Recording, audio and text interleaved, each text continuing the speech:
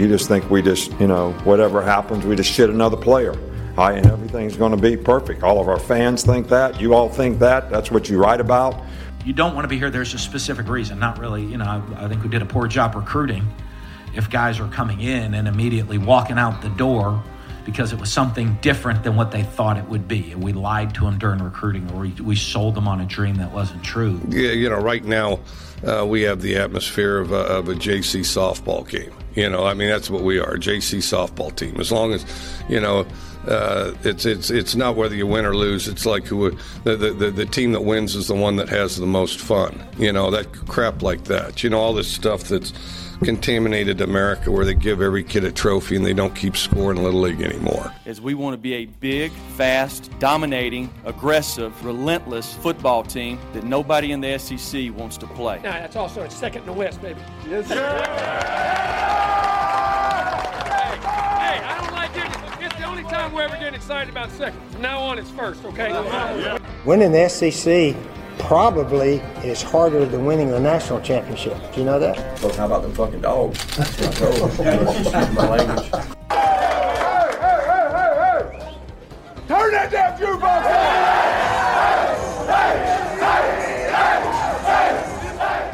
on! Hey, buddy, this beer's for you, Mike, and Cousin Shane. That SEC podcast loves the Pirate, and the Pirate loves that SEC podcast. Hail State. Welcome in to the latest episode of that SEC podcast, a solo edition of the show. I'm your host, Michael Bratton. I go by SEC Mike on Twitter, normally joined by my cousin Shane, but the big Tennessee homer, big news in his house. Cousin Shane got a PlayStation 5. We may never see the man again. I kid, but no, that really did happen. He's got a PS5. I cannot get a hold of him. So he's probably done for the week. I'm just being honest with you guys. I couldn't not do this one. We got so much news, like I kind of teased it on the last one. Got a lot of stuff around the SEC. That Pruitt news really threw us for a loop, so we had to hop on here. Went a little Vol crazy on that one. And we are going to start there. We've got a terrific guest lined up, Jesse Simonton. Most know him formerly as VolQuest. He worked the Tennessee beat with Brent Hubbs and that team over there. And he's worked for the SEC Country, Miami Herald. Really good stuff from Jesse Simonton. So just want to say thanks to him for joining the show. We'll get to that here in a bit. But hey, before we go around the SEC, Dan Patrick is trying to set the world on fire here. Tennessee used to be known as 5-star Hearts. Now they're just a damn McDonald's joke. Happy Meal handout here. Let's kick it over to Dan Patrick, who makes some, very bold claims that probably not even true, but Tennessee fans are certainly never going to live this down. All right, here's some information I have on Tennessee Volunteers with Jeremy Pruitt got fired, and Phil Fulmer, the athletic director, I said they were going to go after him as well from my source. He decided to retire, and whoever goes in has got some hurdles probably with the NCAA that they're going to have to navigate. The people who are going to make this pick, this choice for the next head coach, the Haslam brothers, Peyton Manning is going to be involved in it, reportedly going to be involved in it. And I was told that, there's a few things that are going on here. And I asked my source, I said, how did they get these assistant coaches on recruiting violations? And he said, well, they put money into McDonald's bags and gave them to the recruits when they came on campus.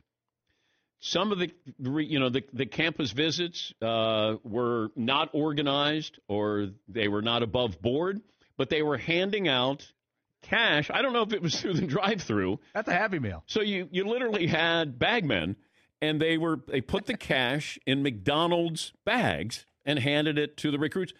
My source said they were so in your face with this. They weren't even trying to hide it. And that's where my source said Tennessee got sloppy, Georgia has gotten sloppy, but there's been no word on the NCAA looking at Georgia. But Tennessee, they got sloppy, and they were handing out cash in McDonald's bags. All right, so there you have it. He also kind of rambled on about Jason Witten being a name to watch for the head coaching vacancy, but I think that kind of goes to show. Hey, I got a lot of respect for Dan Patrick. He's crushing it. His radio show's one of the best out there. I'm sure he's making a killing. But these kind of comments, he's putting this out there for a reason, putting it on a little clip on his Twitter feed to go out there, go viral. And that's exactly what happened.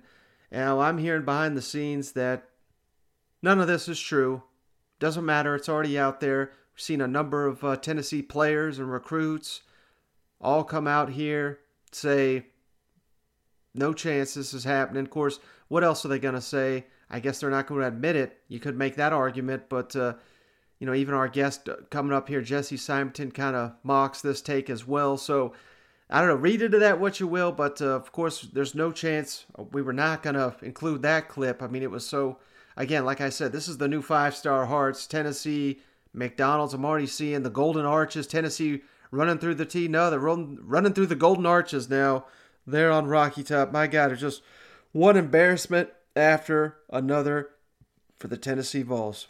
But hey, before Shane starts crying as he plays his PlayStation 5, we got a ton of news to get to. Let's go around the league. Now let's go around the league.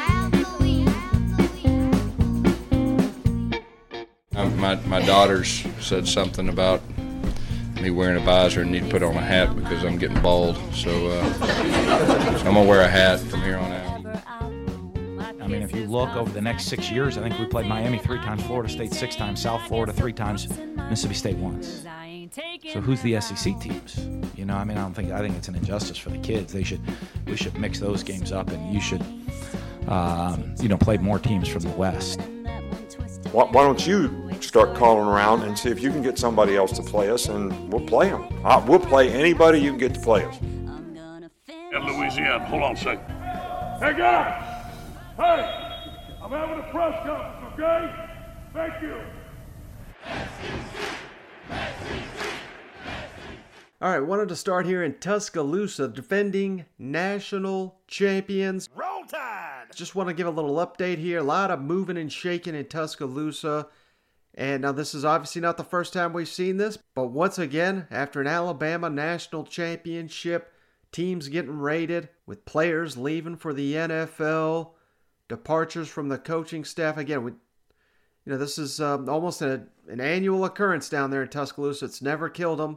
I'm over saying this is going to really hurt them too bad, but let's give a little rundown here. Obviously, we all know Steve Sarkisian off to Texas, the offensive coordinator, the Broyles Award winner this season, given to the nation's best assistant coach. He's off to Texas, but he's not alone. He's taken offensive line coach Kyle Flood, Jeff Banks, tight ends and special teams coach, also headed to Texas with Sarkisian. So those are two key assistants. We all know, Alabama just had the Joe Moore Award winner. Oh, they won every award, so I guess you could just say, you point at the position group, they basically won the award for it. The offensive line, they won the offensive line award, and the offensive line coach is gone. So that could hurt them a little bit. Again, this is Alabama. It's not going to derail them. Jeff Banks is a hell of a recruiter. Mind the state of Texas for Alabama. That could potentially be a blow down the road, but that's not all.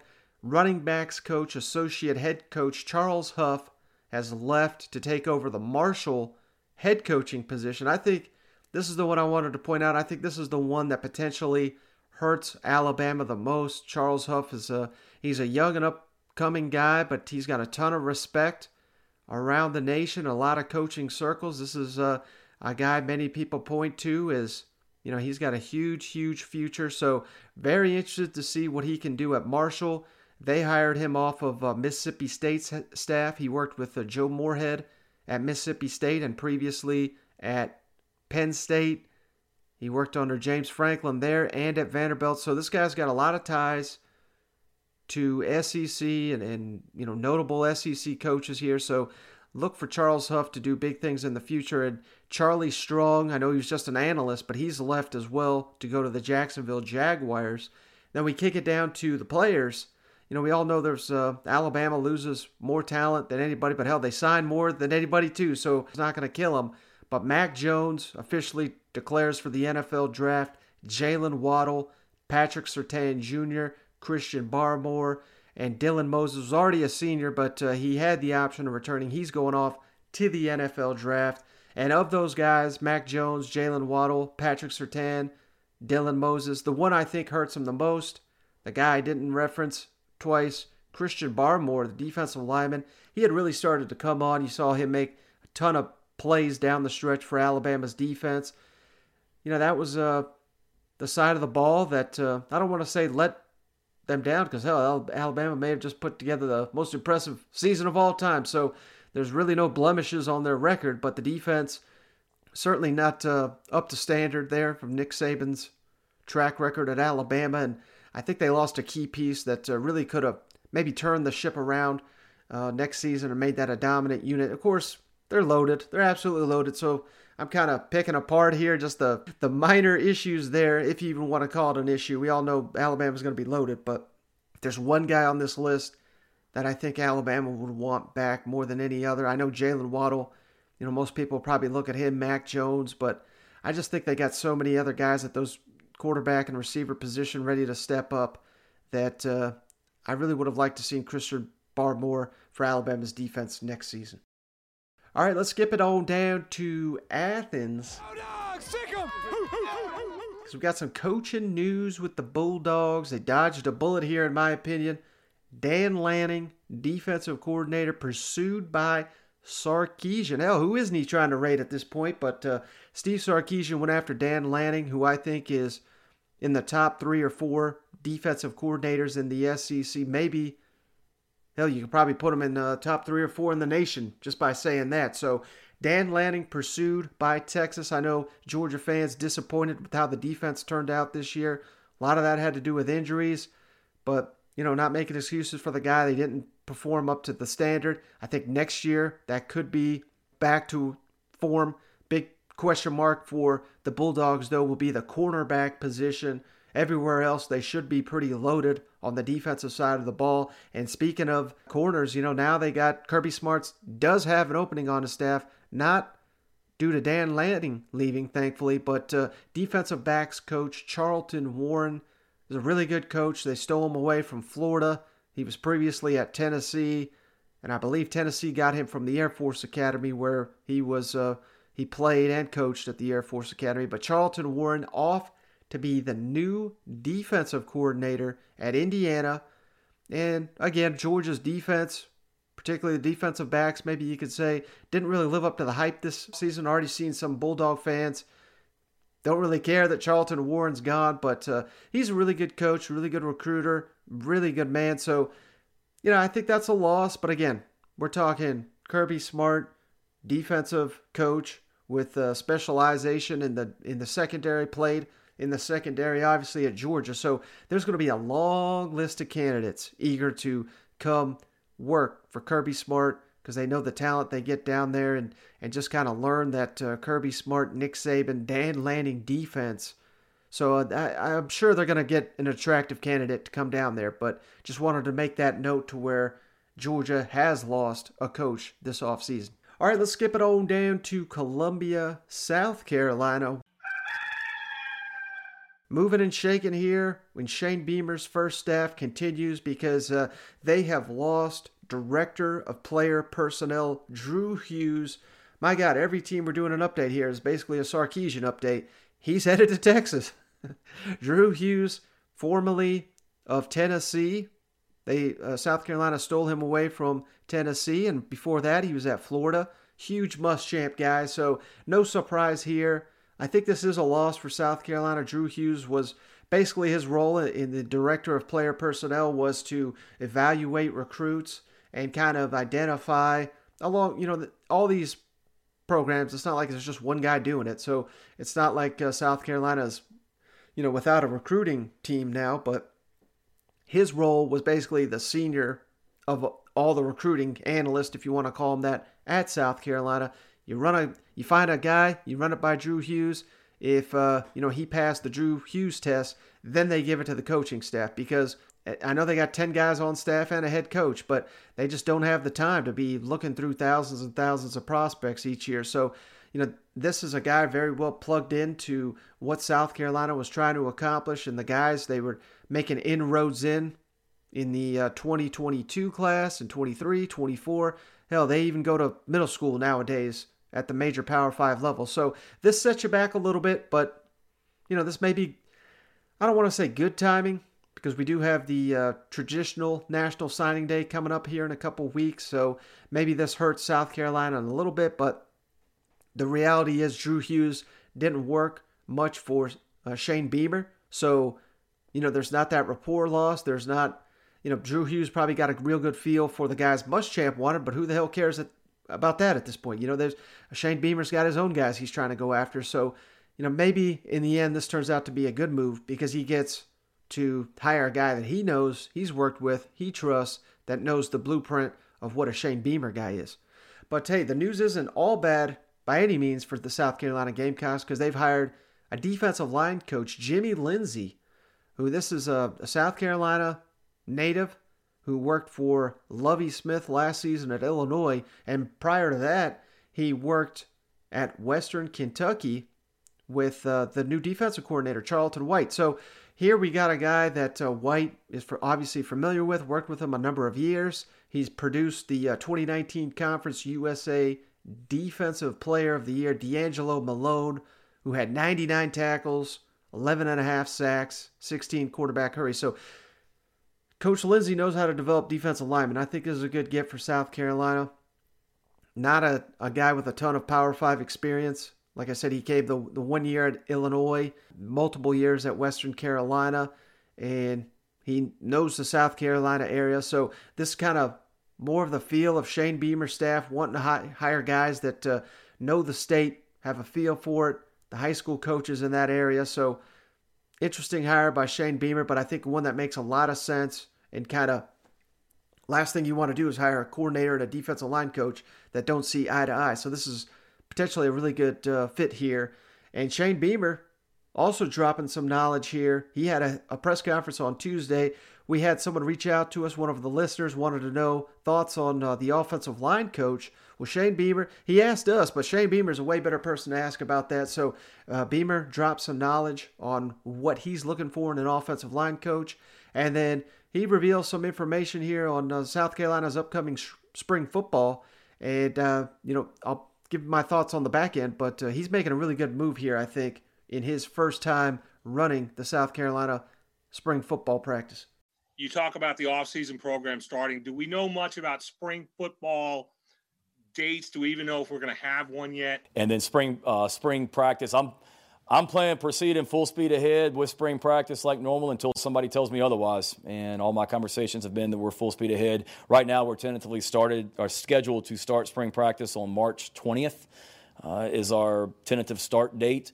If I'm hopeful that we'll be able to have a spring game and get everybody over in Williams-Brice for that. If so, that would be scheduled for April 24th, tentatively right now. But right now, I do know that we're planning on March 20th. It's that typical starting time. I thought it was important for us to maximize the time in the weight room with Coach Day before spring practice, the time that offensive, defensive, and special team staffs have to implement their systems and figure out what our plan of attack is going forward, OD and special teams. So that gives us roughly 9 weeks starting this week to get stuff done in the weight room and get organized from that standpoint before we hit the practice field in March.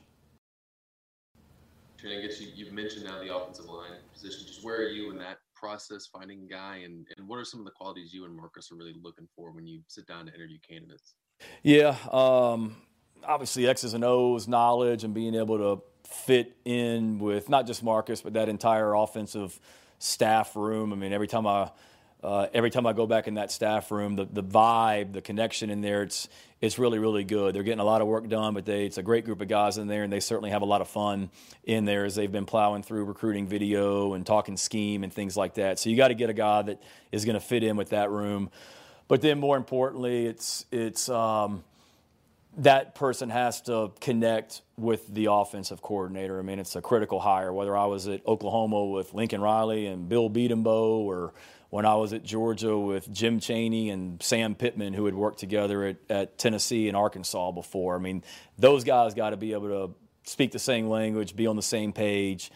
connect. So that's one thing that obviously is first and foremost important. And then you got to be, like all the other positions, a great person and fit in with the players in this building and the staff in this building and the group that we're putting together. It's a really good group of offensive linemen that certainly need somebody to come in here and continue to elevate them and lift them up on and off the field. So looking for a guy like that can make these guys better players on the field, and then certainly help create the bond that those guys need on and off the field as well. And we're working through it. There's certainly some guys that Marcus has been around during his career that we've talked about. There's people that I've been around in my career that we've talked about, and we've had some really good conversations, and I think we're close on that. Again, like every other position, there's no lack of interest in the position as well. They see that we've got the majority of the offensive line coming back. They see a 1,000-yard rusher with Marshawn Lloyd sitting out last season. There's a lot to like about our offense if you're an offensive line coach out there across the country, not to mention coaching at a great place like South Carolina. So a lot of interest. It's just trying to find the right fit for what we're looking for on and off the field. All right, so there you have it. Spring football projected to be around March 20th with the spring game. April, I believe you said 24th there. So here's the thing, though. South Carolina, it seems like they've always had an early spring camp. Maybe that just goes back to Muschamp. I honestly can't recall when Steve Spurrier would run his, but Beamer makes a lot of good points here. We got to get everybody on the same page, rowing in the same direction before we roll out for spring practice, because you want to get to work, obviously. There's pros and cons to starting late and early. Last year, I think it worked out. Obviously didn't prove much help on the field, but with the COVID and all that, South Carolina was one of the few teams, along with Vanderbilt, that got in a lot of spring practice before things had to be shut down. So there's pros and cons to it. Another potential con of this is, we hate to see it happen. Hopefully no one gets injured, but reality is guys are going to get hurt in spring. And if it's a serious deal, you push this back, you jeopardize players' status for the fall potentially. But again, let's hope that doesn't happen. We got our new strength staff, new defense, offense, special teams. Everything's new. A lot of turnover on the staff. A lot of turnover on the roster. So all in all, I think this is a outstanding decision by Shane Beamer. Push this thing back. Really no need to risk this thing, and I think this is a good sign for South Carolina heading into next season. All right, well, let's kick it on down next to old Baton Rouge. Go Tigers. Man, we had a gem of a comment here from LSU's new offensive coordinator, Jake Peetz. I just thought this was great. Yeah, he had a presser. This was late last week, I believe. And he was asked about what he wants and envisions his LSU offense to look like. Of course, everybody jumps immediately to Joe Brady because of his connection there.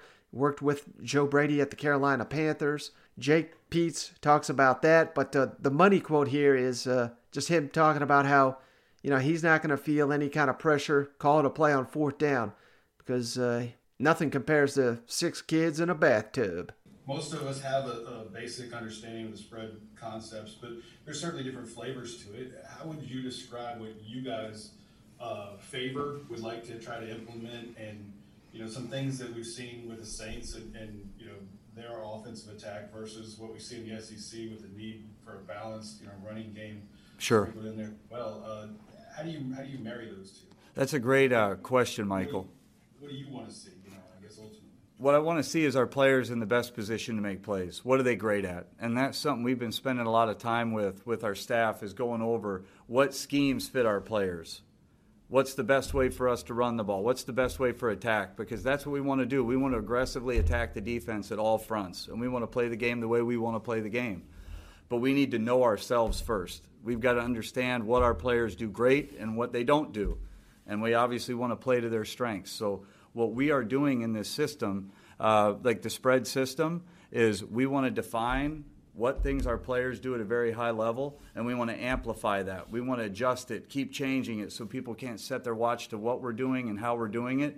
And we want to involve everybody. And like a question got asked to Coach Ogeron about the running back, and I'll just go ahead and talk about that in case you guys want to know. Like, if our best personnel grouping has multiple backs on the field, Let's do it. We have great playmakers here.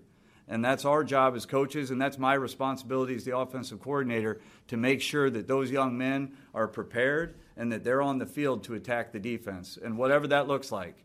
Something that we did in Carolina with Joe, we went 5 wides. We've had 2 backs on the field, no tight ends. We can run multiple tight end sets. We want this to be an exciting place for our players first. Those are the most important people of the organization, the people that we have here. But then also as we recruit the best players in the country to know that you come here, that we will find a way to get you on the field, we'll prepare you, get you on the field to play with confidence and attack. Whoever we got, the best players we got, you're going to see them on the field.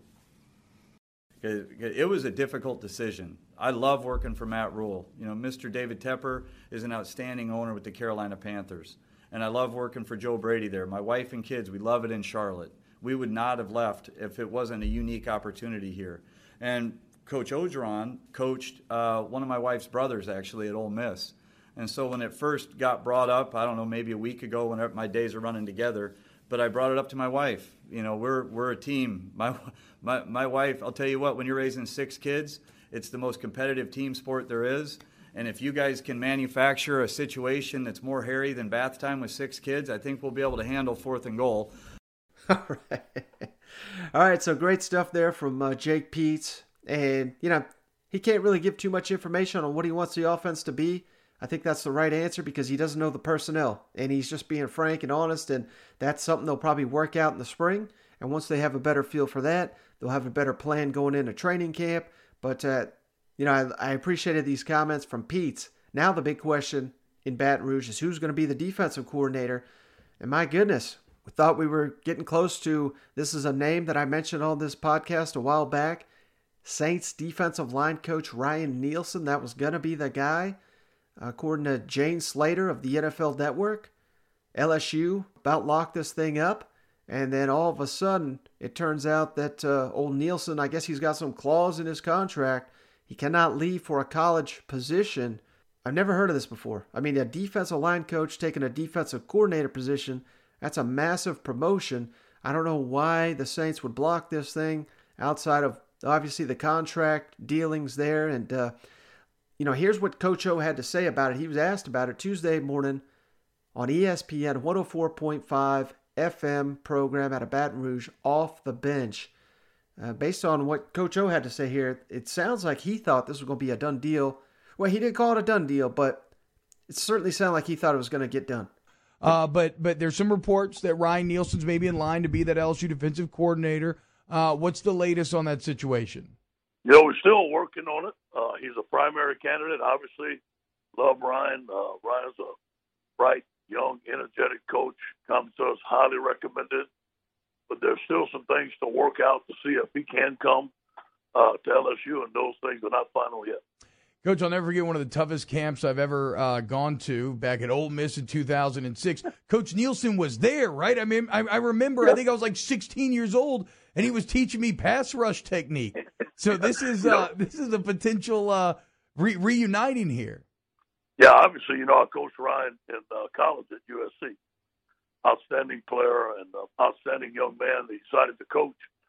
And then he started volunteer coaching with us at USC with me and Coach Carroll. Then went to Idaho and then came to us and became my full-time defensive line coach and then took off. You know, at North Carolina State, he had 4 guys that he recruited that were drafted. I think a couple of them were first-round picks. Yep. And has done a tremendous job with the Saints. He comes with us with raised reviews. But, again, the deal is not done yet. All right, so as LSU fans are well aware, you know, things didn't work out with Marcus Freeman. He's the new Notre Dame defensive coordinator. Now, Nielsen's not going to work out there. Now we got to go to Plan C. So this is getting, I don't want to say hairy because, you know, it's all about getting the right fit, but we're getting down into the options here. I guess, hell, I think he says Bo Pelini was option number 1. I don't know if that was true or not, but obviously that didn't work out. And last time I checked, Coach O wasn't option number 1 either. And we all know what happened in 2019. So your first option, second option, maybe your third option is the right option for Coach O. But so here we go with the carousel. Just kind of keep spinning down there. And I know fans are dying to find out who the defensive coordinator is going to be. And you would have thought that, maybe they worked this Nielsen contract thing out before they got down this road, but here we are. But hey, the news isn't all bad. Last thing I wanted to hit at here with LSU, Dare Rosenthal, starting offensive tackle, announced he will return for 2021. And here's why that's such huge news. LSU returning the entire offense and defensive line next season. And how about this? 20 of 22 starters.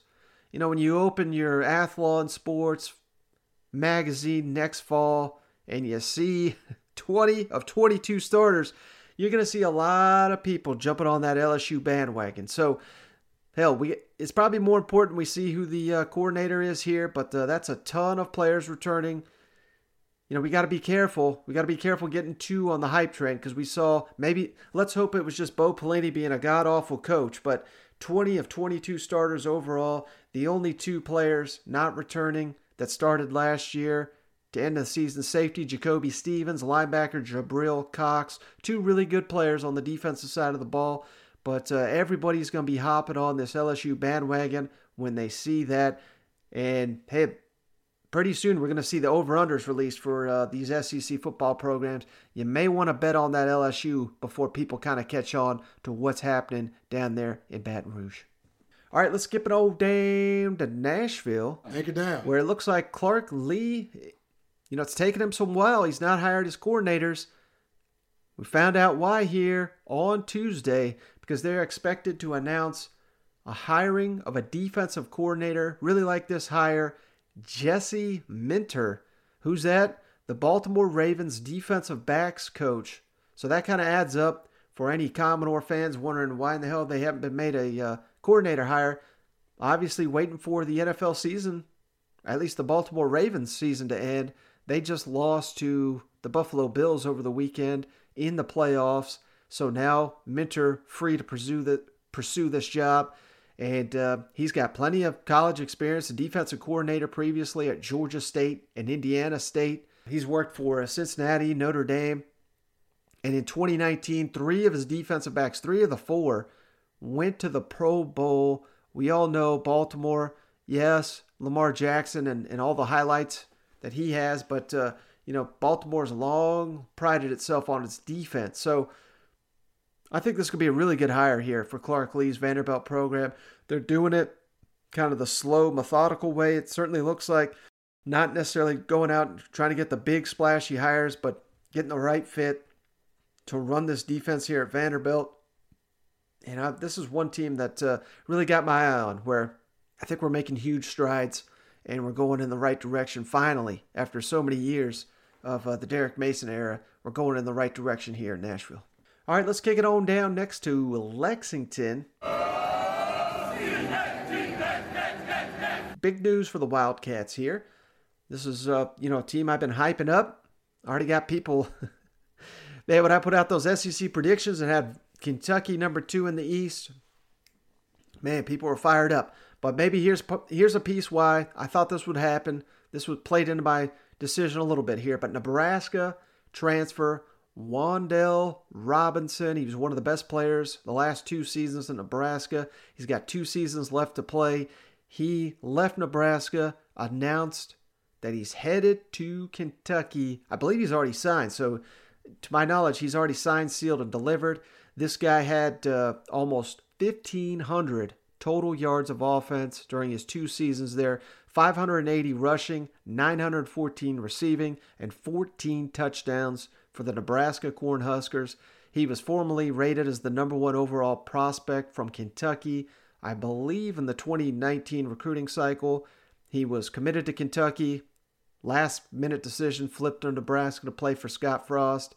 He's corrected his mistake here. We can love this guy again, Kentucky fans, because Wandell Robinson's coming back, and he's going to fit a huge position of need. We know how loaded Kentucky is at running back. I think he's going to play primarily in the slot here for Nebraska. So this would be a huge pickup. We need help at the receiver position. We're going to our new spread. I don't know if it's going to be a spread, but more open passing attack of an offense. Hopefully, I'm praying to hear that Kentucky, we open it up here.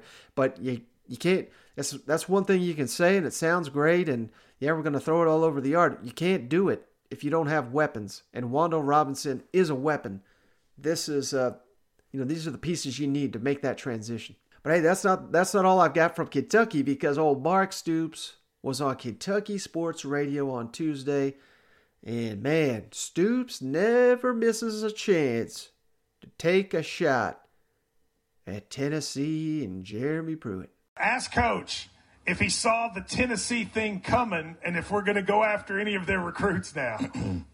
I want to be a little bit like Ryan here, a little bit politically correct. The best way to play it, Coach. See, that's a lot of experience with you, right? I mean, I got to be, careful in my response here. Did I see it coming? Yes, I'm grateful it came. Does it surprise me? Not one bit. Gotcha. Does it? I think that says it all, right, Drew? All right. Does it change? You guys end up recruiting against some of the same, for some of the same guys. Not a lot, but some of them. Does it change now? Like, do you guys sit there and go, oh, maybe there's some openings that I didn't have yesterday that maybe we have today? Yeah, and we were smart in this class as well to try to save some room for transfers because it's just a different climate right now. And so, both with recruits and with do you still think you may get some more? There's a chance, yes. Okay. We will. I'd say we will between now and next year, whether it's right now at the break or if it's after in May. All right, so there you have it from Coach, and he didn't mention any names. Credit him. He didn't want no violation here, but wouldn't be stunned if a player or two from Tennessee's roster goes to Kentucky. Specifically thinking of a guy maybe like Jimmy Callaway, the receiver, almost went to Kentucky. That would be another addition that Kentucky needs to kind of spice up this offense and have targets. So we'll see what happens there. I'm not saying, I have no information that he's going to Kentucky or he's leaving Tennessee, so I don't want to put that out there and everyone run with it. But, Stoops, I don't even know if he was talking about Tennessee necessarily, but clearly that question was about Tennessee, and man, everyone's jumping on Tennessee's grave at the moment, and you can't blame him for doing it. All right, last thing here. Let's jump on down to Fayetteville. Woo pig! Because we got the Razorback return party. We got one more added to the boat. Linebacker Hayden Henry was not expected to return. He has announced he's coming back. He's a big special teams guy for the Razorbacks. He's starting to play a lot more on defense now that he's a veteran, maybe getting a better feel for Coach Barry Odom's defense. And if you've lost track, my God, I'm going to list off the seniors here that are returning for Arkansas. All SEC first teamer, Grant Morgan, the linebacker. Both starting offensive tackles, Myron Cunningham, Ty Clary. Receiver, Devon Warren. Tight end, Blake Kern. Receiver, running back, TJ Hammonds. Defensive back, Dion Edwards. Defensive lineman, Dorian Gerald. My God, that's a lot of pieces coming back for Sam Pittman's team next season, and a big reason why I'm kind of high on the Hogs. And remember, all these guys, they get to come back because the NCAA gave everybody a free year of eligibility if they won it for the 2020 season. None of these guys count against the 85-man scholarship limit. So in theory, Arkansas could have about 95, close to 100 scholarship guys next year. I'm not saying they will because I think they were below the numbers.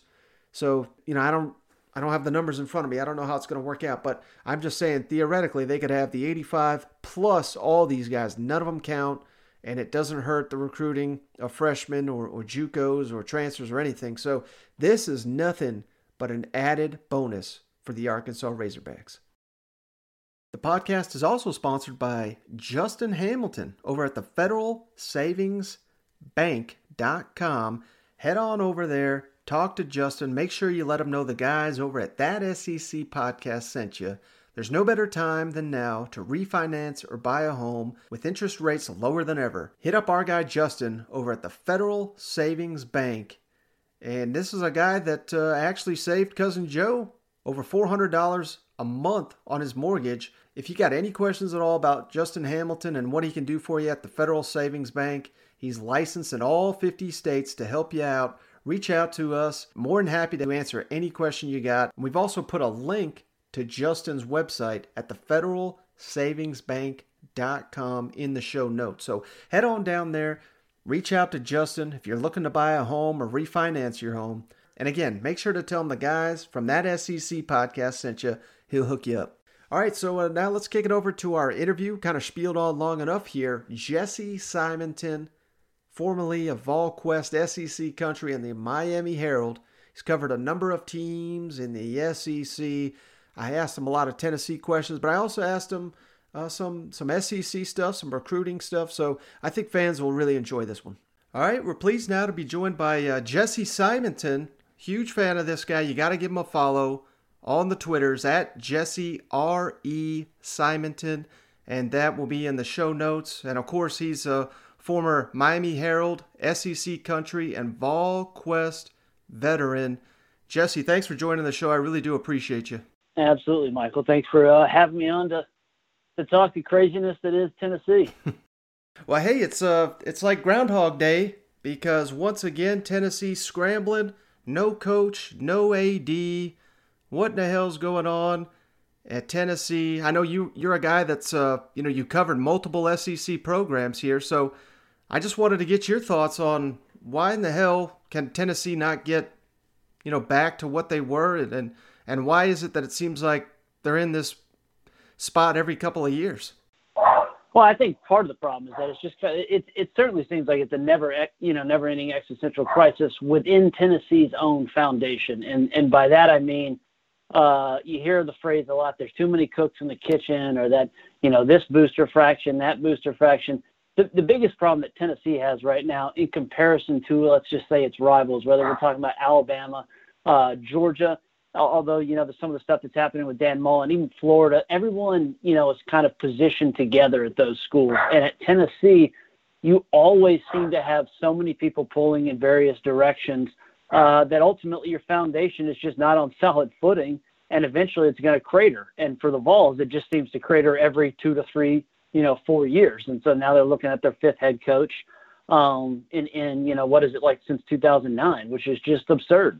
And do you have any idea how do you get everybody on the same page when it's same shit, different day? But and I think you make a good point. But I'm curious because I've heard that before, but I just don't know that anyone's got an answer on how to push everybody in the right direction. Well, the problem I would say, Mike, is that it seems like Tennessee is in this like never-ending Nietzsche novel. But we haven't seen what the nadir is. This might finally be the nadir. And I say that because we all know that Fulmer will forever be lore in Knoxville. And he was, ceremoniously allowed to retire.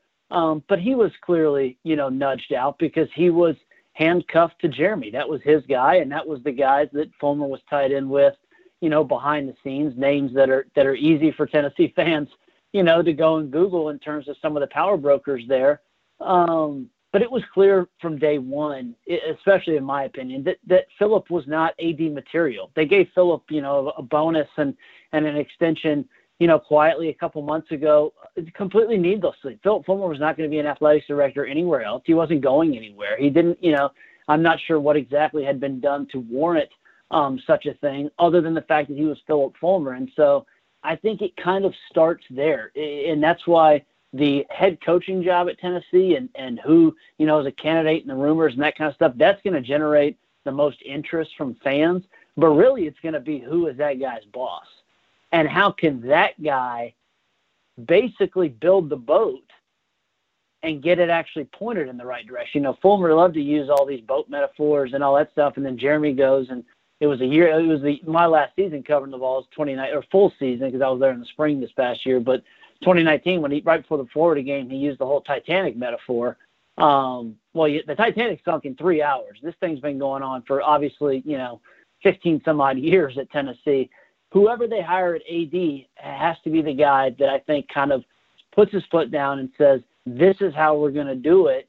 and then gets a guy that he can work in concert to be a successful head coach. Now, you made an interesting comment after, I think it was on Monday when Pruitt was out, but you noted that, if he was a very successful coach at Tennessee, you think he'd still be there. Can you expound a little bit on just why you think that? Yeah, I mean, well, let's just go to most recent history. Look at what's going on with Will Wade at LSU. I mean, the links there in terms of impropriety are obvious, and they just won the SEC a year ago, and so his administration is standing behind him. So I just think that what we'll find out in due time, and there's been plenty of rumblings and rumors about what exactly transpired in terms of malfeasance and what sort of level 1 or level 2 sanctions come down the pike here. But the reality is, and you and I both know this, Mike, that being around this league and covering the various teams and talking to a lot of people behind the scenes, the same stuff happens everywhere. But it is almost, I heard someone say it's almost procedural how Tennessee screwed this stuff. And I think that's a good way to put it because, if the procedures were better, if you kind of had your ducks in a row more, then the likelihood that this gets, sniffed out if you're winning becomes, I think, clearly, reduced there. So if Tennessee wasn't getting trounced by Kentucky, if they hadn't, gotten just boat raced by Missouri before, if that kind of stuff hadn't been on Jeremy's resume, folks sniffing around internally especially are much more apt to, just say, hey, we got a good thing going here. So let's we're going to look left instead of looking right. Now, I want to take you back to, I think, the most infamous day in Tennessee sports history, at least in my lifetime, the Schiano Sunday. And you had an interesting exchange recently with Dan Wolkin, and we all know his connection to all that. But, he kind of pointed out that he likes to have fun with Vol Twitter and blaming them for Pruitt's hire. And you pushed back a little bit on that. And obviously you're a lot closer to the situation than he was because you got boots on the ground and you were covering the team. But what was all that like covering Tennessee on Schiano Sunday? And why did you feel the need to kind of push back on the narrative that Vol Twitter was the one that hired Pruitt? Yeah, it's funny because Dan obviously has a interesting spot with several fan bases, mainly Vol Twitter and 40 and some other guys that I know are kind of in that category as well. And I think to me the biggest issue is that there's been this narrative built that Vol Twitter is the reason why Jeremy Pruitt was hired. And that's not the case. Now, clearly, and I even wrote this, that like after that day, that, that the revolt on Rocky Top, this is going to be like a future 30 for 30, how Vol Twitter sacked Schiano. Vol Twitter obviously did play a huge impact, and Reed and some of those guys, in Knoxville for lifting up their voices. But there was politicians involved. I mean, there was people, power players within the Tennessee at former athletic, program that were involved. But there's been this narrative created that somehow they're drawing a straight line from Schiano not getting the job to now Jeremy being hired and fired. Now, clearly Schiano not getting the job left a void there. But John Curry, and this is kind of my issue with Dan, is that, he has a relationship with John, and I get that this business, it's a relationship business. And so that was a source for him. He had the whole Schiano to Tennessee, and I think that's part of the issue here is that, he thought he had broken that story, and then he gets recanted. But Curry, I was the one that asked John Curry the question in the press conference. I think it was about a week prior, maybe 4 days prior to the whole Schiano deal, when he held a press conference, and he gave like the big, you remember the big grin? It was almost like a Grinch smirk. Oh yeah. About I asked a question about John Gruden, and that was like one of many instances, both publicly and privately, where Curry basically fanned the flames or refused, or you could view it in two ways: he either fanned the groomers or refused to put out the flame. And he seemed to think, and he clearly was wrong, that allowing that to fester was going to somehow provide some smokescreen for this guy that he and Peyton Manning and others, believe to be the correct choice.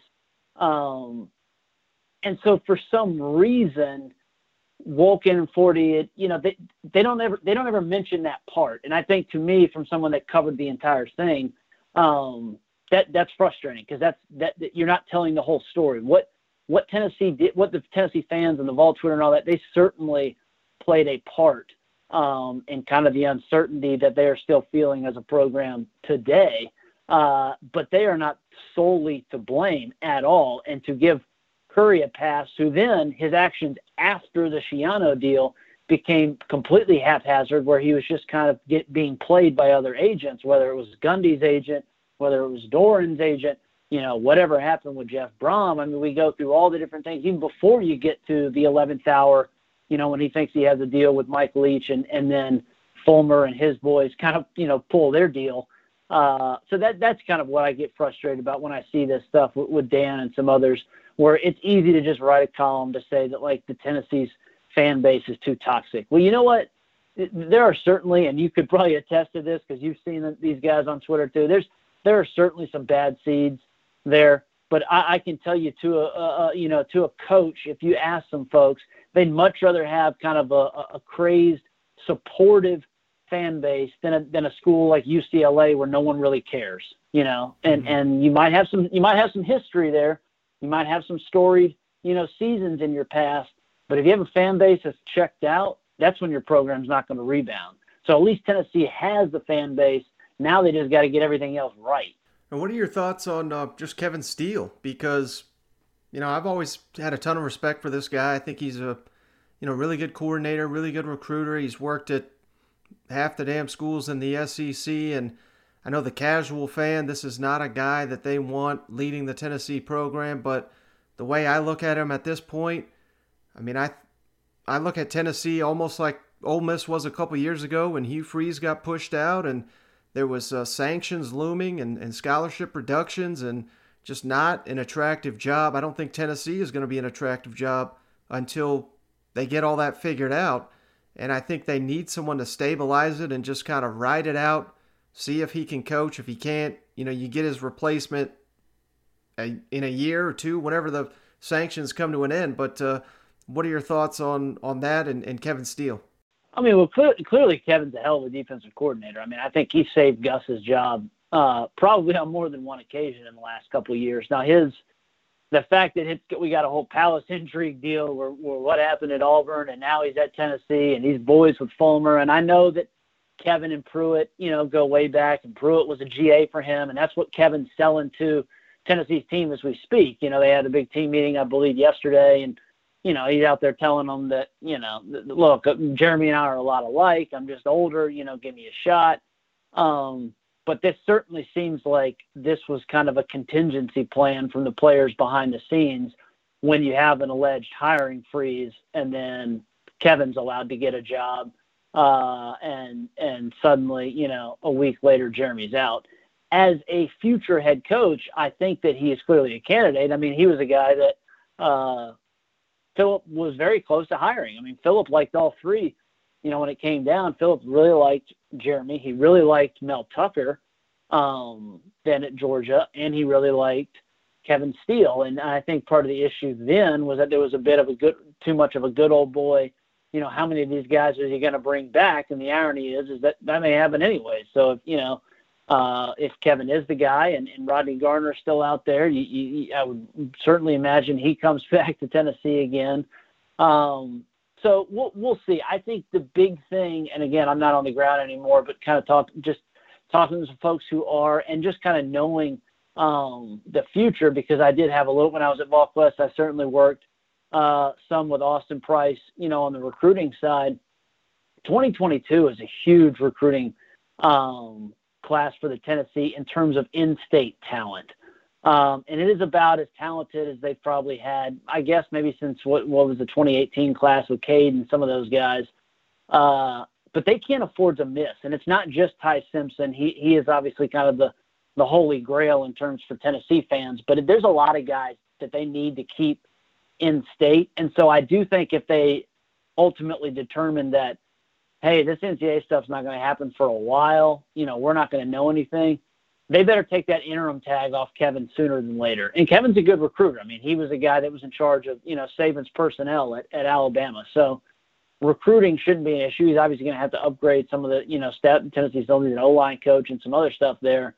But if you don't go that route, I think you're looking at, it's going to be really hard. I don't think you're going to get a Billy Napier. He's a guy that has a binder of expectations from what I heard for any job that he wants. So I don't see that happening with the uncertainty. So do you get a Jim, Chadwell and give him a 7-year contract? Whatever it is, I think that they need to eye that 2022 class in terms of, we can't just punt on that. So is still going to be our guy, like you mentioned. Maybe it's a short-term contract and then we'll see what happens. Or do we pull the plug quickly and say, hey, let's go, because I do think the AD hire is probably going to happen probably sooner than later, but then it's how slow do they play the next step, because do they really wait out, what they hear from the NCAA? Mm-hmm. Now, obviously, you've covered other teams in the SEC, and you got, your finger on the pulse at just as the conference overall. So, and long-time recruiting expert, analyst, whatever you want to call it. And I don't want you to burn any coaches or players. Obviously, last thing we want to do is get anyone in trouble. But just wanted to get your thoughts on, how prevalent is cheating in recruiting, based on your experience. Yeah, I mean, well, again, I think it's something that is you can use it as a term, whether it's the speed limit or however you want to, whatever kind of euphemism you want to use. Everyone's kind of going over it, but it's how brazen do you want to be? Now, the silly, Dan Patrick's chicken nuggets, Happy Meal deal or whatever. I don't, Dan seems to be trying to get a lot of play out of one source, and I'm not sure how well sourced that one source is. I know Wes Rucker and some others, that are on the ground there, were talking about how mad some folks behind the scenes are, and they haven't objected to any of the other stuff that's been out there, and yet they really push back on that. You saw, Dan threw out Georgia's name, I guess, the first time 10 days ago or so, and Georgia, which almost never responds to anything, immediately came out with their compliance people and like, there is no investigation or nothing is being looked at or anything. So the reality is, though, is that clearly there is, some chicanery that happens behind the scenes, but it's happening everywhere. And that's kind of the thing. Now, it's happening to varying degrees. And again, it's kind of like a speed limit thing. As long as you're staying within the speed limit, so to speak, most folks aren't objecting. But if you're being super brazen or you're trying to, act like you're on the Autobahn, it becomes a different deal. And I think that's, where you can get into some hot water. And look, I mean, when's the last time that, again, we're saying that this is fairly prevalent. When's the last time, in terms of like impermissible benefits even became a deal? And it was Hugh Freeze sort of, but that, it was more of kind of the moral stuff that ultimately got him in trouble that then, kind of sent everyone down that rabbit hole. So this is not something that a lot of folks go sniffing for. And that's why I do think that, if you can stay around 75, 80, you're going to be just fine. But when you're trying to gun it, whether you think you're having to play catch up or whether you're just, getting sloppy at the wheel, that's when trouble is going to come to your door. All right, so we got an opening at Tennessee, maybe a while before we get that head coaching position filled. But what are your thoughts? The three SEC hires we've got here. South Carolina hired Shane Beamer, Auburn hired Brian Harsin, and Vanderbilt hired Clark Lee. Which one of those hires do you like the most? The irony is I probably think Clark Lee is probably in the best position to succeed. Now, obviously, success at Vanderbilt means something totally different than success at Auburn. And even success at South Carolina. I haven't been particularly overwhelmed with the staff that either Shane or, Harsin has put together. I do like Derek. I think Derek Mason is a very good defensive coordinator, so I think that's a strong hire. Bobo, it's funny that, people do forget that Bobo did kind of engineer some really explosive offenses with Aaron Murray at Georgia. So we'll see. But some of the other guys kind of around there, Rockers is a solid, technician coach. We'll see about recruiting. Will Friend kind of had a better resume before he got to Tennessee. And then, there was clearly some issues there with terms of development. So the Shane Beamer thing, that one, I thought Caldwell was right there for the taking for South Carolina. It kind of, to me, that's kind of a shrug your shoulder deal. I mean, the reality is that both those guys likely, could be wrong. Both those guys likely just got a huge paycheck that'll set up their family. Shane Beamer obviously comes from a family that's got plenty of money anyways, but, this is going to set up their family for some nice wealth for the next, many, many decades. And it's probably going to be the only, the last head coaching job they get, because the likelihood is that that's a job you take and then get fired, which is why someone like Billy Napier wasn't going to go that route. Mm-hmm. Now, it's interesting you mentioned Clark Lee, because that kind of leads into my next question. Barton Simmons, formerly of 24/7, now hired as the GM, Director of Scouting, I think they're calling it there at Vanderbilt. Very unusual, a unique move. I think Vanderbilt, you kind of have to be a little bit unique. You got to think outside the box. Just wanted to get your thoughts, because you kind of come from that same industry a little bit. What do you think about Barton Simmons taking over that job at Vanderbilt? Well, I don't know Barton personally, but from what I've read, it certainly seems like their connection had a lot to do with that, in terms of this is something that it sounds like he's probably been approached before about this, but he kind of needed the perfect storm, where him being from Nashville, wanting to stay in Nashville, having a relationship that he and, Clark Lee played together at Montgomery Bell Academy.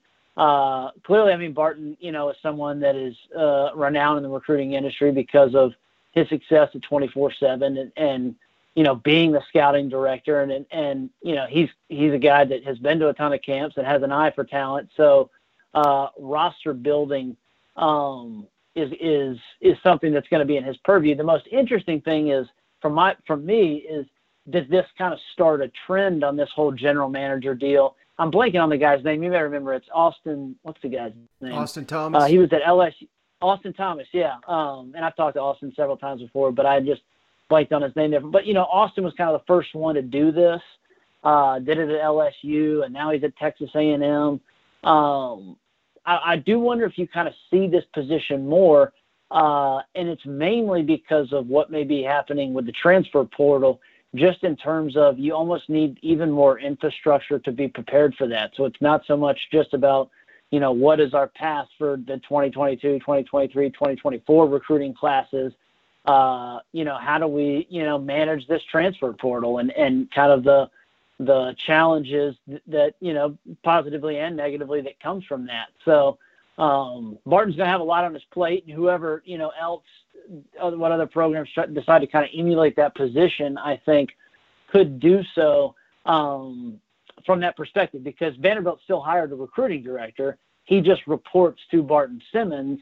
And I think that's kind of the same way that LSU operated with Austin. So, and Tennessee kind of explored that, but Austin didn't end up with the Vols several years ago when Jeremy was first hired. So, but that's kind of where my brain goes with that whole deal. But in terms of just Clark Lee as a coach, I didn't want to just comment on that.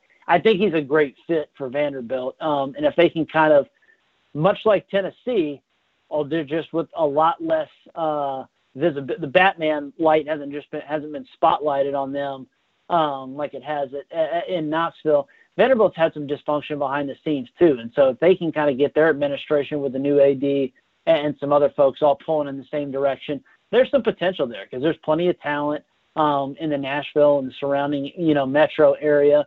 They're not going to compete for championships, so to speak, but I do think they can kind of elevate and maybe kind of move up in that pecking order of the SEC. There's no reason I don't think that they can be, better than Missouri and at least on a footing with a team like South Carolina. All right, I want to get you out of here with two quick recruiting questions.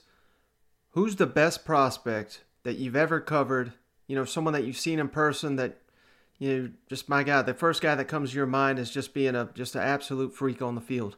Well, this is gonna sound like I'm like playing to your audience here because it's Tennessee slanted. But it's a guy that plays for the Titans. I mean, I went to Florida. I started my career covering Florida. Derrick Henry. I was not actually really doing any recruiting coverage, hardly at all back then. But he was a guy I did see play in high school, and the guy's stats have been rattled off, a million times. How many 300-yard games and stuff. He was just. He was every bit the monster meme that you see, with him standing next to Mark Ingram in the national championship game that's been passed around a bunch of times throughout the years. He was insane at Yulee, and so he has to take the cake for me. He was just unbelievable. In recent years, what Fields did at some camps was kind of absurd, and he's another guy that's just like, he is not. He's got just immense athletic ability. But Derrick Henry takes the cake for me. All right, how about last one? What's the strangest recruitment that you've ever covered? Because there's so many weird stories out there. What's the one that stands out in your mind? Oh man, you're putting me on the spot here now. Strangest recruitment. There was some pretty odd ones with back in the day with Butch, and I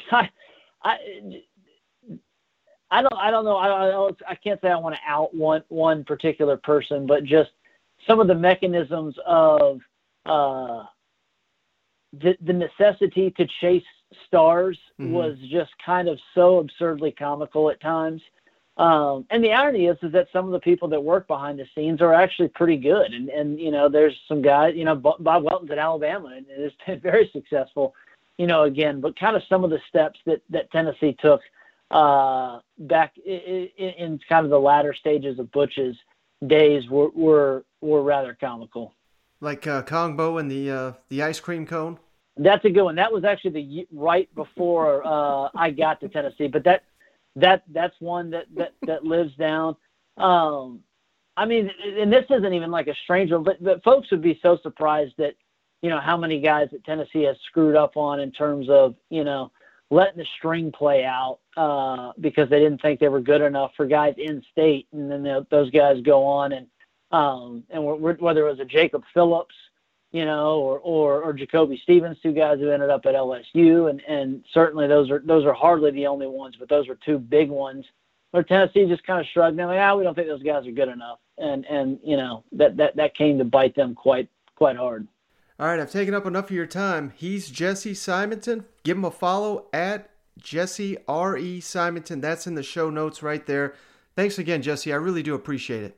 Absolutely, Mike. Appreciate you having me on. All right, just want to say thanks once again to Jesse Simonton. You can follow him, like I said, at Jesse R.E. Simonton. You can find that in the show notes. If you want to give him a follow, I highly recommend it. But, I really appreciate him hopping on and giving us some knowledge. And I hope that, Tennessee and SEC fans really got something from that. He's a guy that's covered that Tennessee program for a long, long time.